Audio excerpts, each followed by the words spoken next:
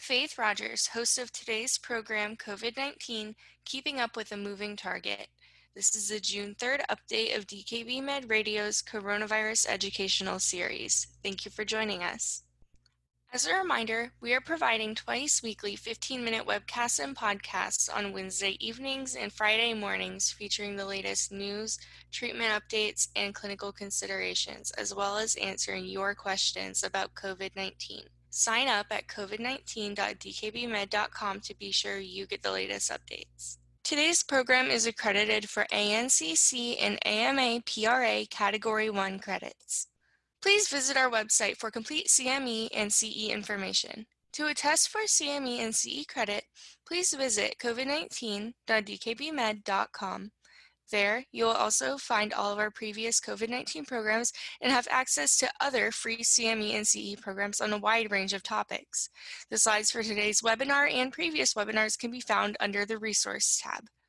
Today's learning objectives are: discuss factors associated with super spreading events of SARS-CoV-2, describe general measures required for safe reopening of offices, and explain the role of endothelial dysfunction in severe COVID-19. And with us today, we have Dr. Paul Auwaerter, the Clinical Director of the Division of Infectious Disease at Johns Hopkins School of Medicine. Thanks for your time, Dr. Auwaerter.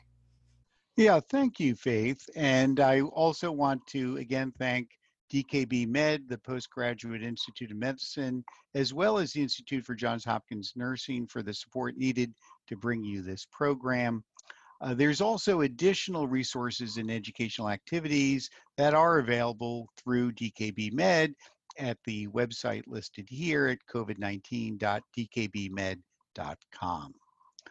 Cases across the United States still continue. Some states are decreasing, thankfully, others increasing. There are concerns that with relaxation, we'll see more cases, and also some of the civic unrest, which unfortunately has been occurring across our country, is also giving some people concerns that we'll see increases in the next few weeks. We'll just have to see here, but a lot of this is a natural experiment. It's making it very hard for the so-called disease modelers to help predict what will happen. I do want to talk about this because viral transmission, for me, until we have better therapies and an effective vaccine, is really the key for, I think, getting ourselves and our economy and our country at least in a better and more functional state. And I thought I would focus on this a bit. The reasons that we talk about this are the so-called super spreader concept. This was talked about very early with the coronavirus because we saw it with the first SARS-1 and to some degree with the Middle East respiratory syndrome. Sort of faded away as we started to talk about asymptomatic spreaders and other things. But it's fairly clear that large gatherings, especially indoors, are one of the keys, and outbreaks such as those that have occurred related to church choirs have certainly been the case. Also in people in tightly organized spaces, often the meat processing plants where temperatures are much cooler, where humidity levels are fairly constant. The virus loves this as opposed to high heat and humidity. But these are events where we're now seeing a lot of activities. And what I've just mentioned are not alone, especially early on before there was rolling out of social distancing and staying at home. There were a number of venues that seemed very prone to where large groups of people became infected. But the key here, I believe, is that it was mainly people that were mostly indoors, tightly connected or in closed spaces, much more than outdoor activities. But yet these super spreader events can be found through contact tracing, but they're still very difficult to understand. Most of you have heard about the R naught. This is the number that one person on average then goes and reinfects. The average R naught of 3 for novel coronavirus means that one person might infect three if you're not socially distancing. But the reality is some people, most people, in fact, probably infect none. And then a smaller number of people infect more. And so it's not homogeneous. And we also know through asymptomatic spread concerns that healthy people have droplet production even when they're talking, and some do it much more than others. The other attribute is that risk of transmission from studies in China as well as Japan show that there's almost a 19% chance increase compared to outdoor activities where someone with coronavirus is known to be present. And the other is that people that are very gregarious, have lots of social contacts, spread far more disease. And we've known this when people have been followed through contact tracing, but they had been to 10 clubs in one night, for example, or have lots of friends they visited, and so on and so forth. But something else I just wanted to touch on is something you may not have heard so much, the K kappa factor, which is called the dispersion factor for infection clusters. This is a little different, and this is a value that's placed on usually viruses, but could be any infection, where the lower the value means the transmission actually comes from fewer people, hence the clustering. And we know with some of the earlier coronaviruses, the numbers were fairly low. But to give you an example, for Spanish influenza, it was one, meaning lots of people went on and infected lots of people, whereas smaller amounts of people who were infected did so for the other coronaviruses. And we think, although this is just an estimate based on a study, but this is still being looked at, this novel coronavirus seems to even be worse than the others, where only about 10% of people go on and infect 80%. And we're not exactly sure of all the factors. Is it, the extroverts doing this? Is it the people that spray it instead of say it? Is it, people that are not wearing masks and just sort of doing their thing? We're not sure, or is it more intrinsic to the virus or the host in their sort of aerosol generation? And there's been a lot more attention now because honestly, I think our strategy now is changing. Initially, of course, there was concern we didn't have any PPE or didn't have enough. And we thought this would be very similar to droplet requirements that influenza have, where, if you stay away 3 to 6 feet and you wear a surgical mask, you'll be fine. You're not going to probably get infection. But the reality is, as people have looked at this much more carefully than studies that were maybe done decades ago, humans produce respiratory droplets of average size that mostly are larger. They're in the 5 to 10 micron size and they fall to the ground or they evaporate. But some generate those below 5 microns, and those are the ones that might be inhaled and actually bypass the upper airways. And these are the concerns, and that silent shedders, people that don't even know they're ill, current estimates are all the way up to 79% may account for most of the transmission. And in part, before people even become sick, and as you know, not everyone does, 6 days before the onset of symptoms, people can be shedding virus. So the standard 6-foot recommendation may not account for these submicron particles, especially when the circulation is poor. So this is something to take in consideration and maybe keep a wider berth. And we know for uncovered coughs or sneezes, you can actually get 20 feet away. And I believe truly that universal masking is our current best weapon to really try to help limit the spread of this virus. And even surgical masks or cloth masks can help.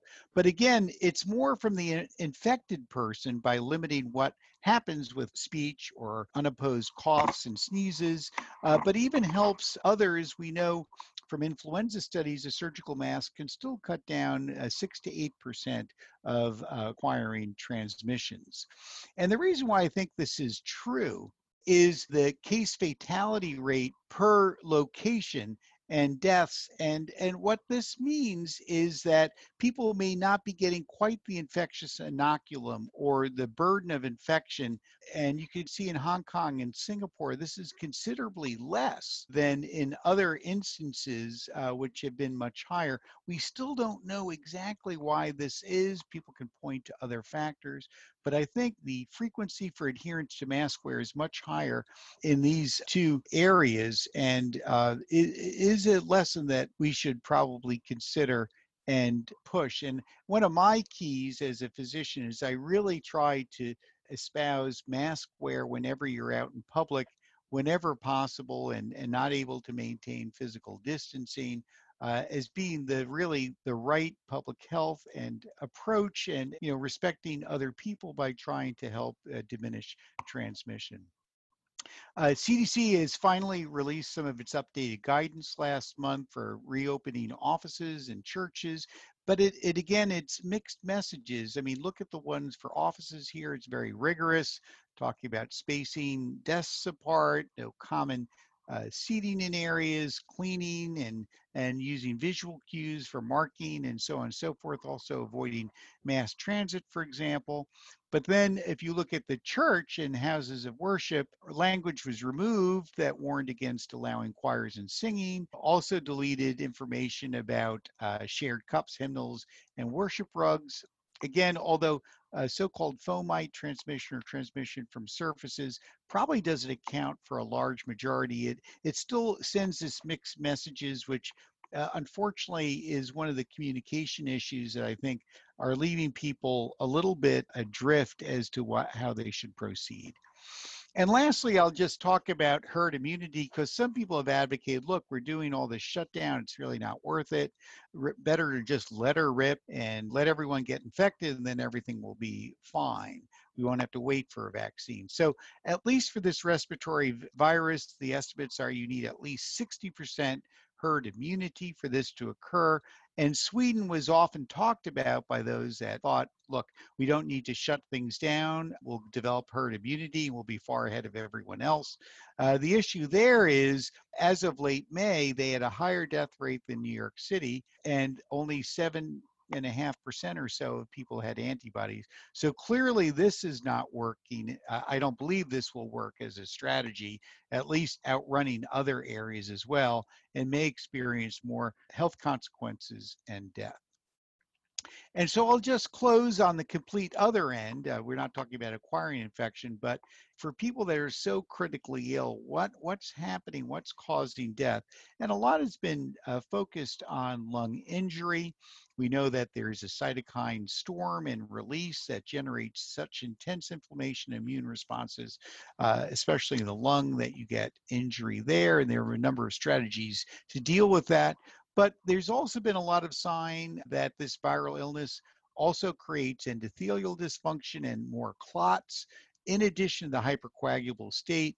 But I don't know if it's a surprise, but what struck me is that many people, at least in this series that has come out on only a preprint server at the moment, is from a New York experience at Mount Sinai Hospital that suggests a lot of people who had multi-organ system problems had something like hemophagocytosis or histiocytosis, Langerhans-like syndrome here, and lymphocytic syndrome.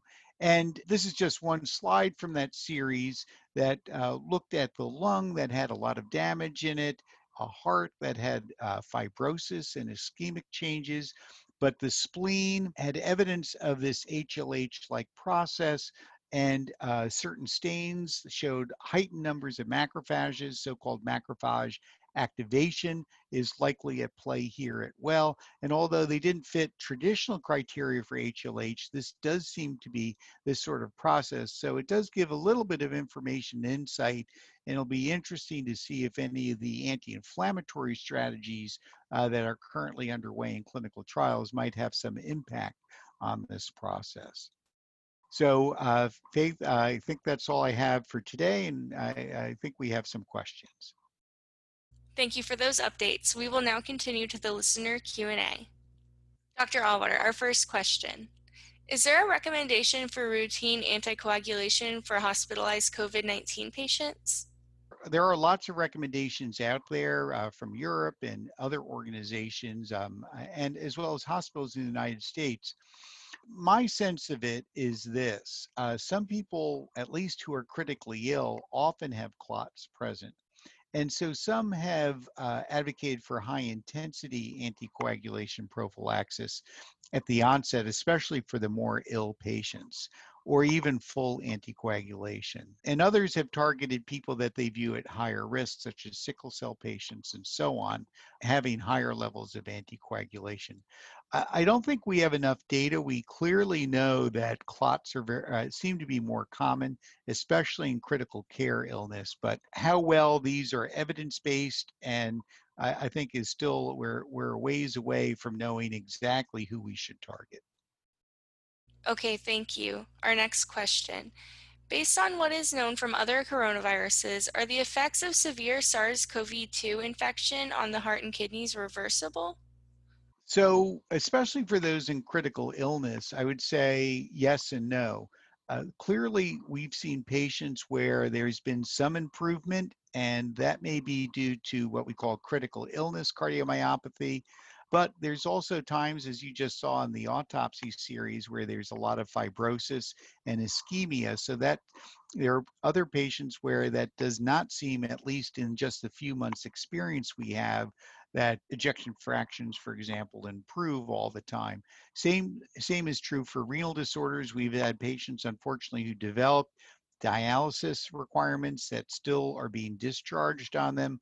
Others seem to show recovery and no longer a need. I'm not sure I can give you great percentages or risk factors for those, but it can be both. Okay, thank you. And this is our last learner question. Can you comment about the vaccines that have some data from clinical trials? This is beginning to come out and it's early. It's still in the baby steps, phase one, just looking for certain doses to see if they can generate immune responses. I think Moderna came under some criticism from only giving data by press release and then issuing a stock offering later in the day. There's some encouraging information there, though. They said 8 patients generated antibody responses with neutralizing antibodies against the spike protein, but there were 30 odd other people that we don't know the data. And honestly, we also don't know any of the characteristics of the patients. For the CanSino product, which I believe is an adenovirus, concerns there were that, yeah, there were immune responses, but in a larger study, this is an adenovirus vector. And a lot of people already have antibodies against the adenovirus. So perhaps you're not going to get as good or as durable an immune response as if you had a completely new immune response to a set of antigens. So I think we're still very early to make any predictions from this. It's encouraging. We're seeing some immune responses, but we really need to wait for the phase 3 studies, or if we do human challenge studies with smaller numbers of patients. Unfortunately, you're going to need really thousands and thousands of patients in each vaccine trial to really gauge its efficacy. Safety, obviously you get a better sense as well, but a lot of times we don't know as much until we really administer the vaccine to tens of thousands of patients. Thank you, Dr. Allwater. As a reminder, to claim CME or CE credit, please complete the evaluation at covid19.dkbmed.com and select today's activity. You'll receive your certificate immediately after. Any questions or issues, feel free to email us at the address listed. To submit questions, please send them to qa@dkbmed.com. That's Q as in question, A as in answer at dkbmed.com. Don't forget to access our resource center at covid19.dkbmed.com. You'll find a range of information, including the latest COVID-19 data and statistics, medical society guidelines, and resources in Spanish. To all of our listeners, please be on the lookout for our next activity this Friday. We will send out an email when it's available later this week. Again, thanks for joining us, and thank you for your dedication to your patients with COVID-19. Thank you again, Dr. Allwater. Thank you, Faith, and thanks again for joining. Be here next week, and I hope everyone stays safe and stays well. Thank you.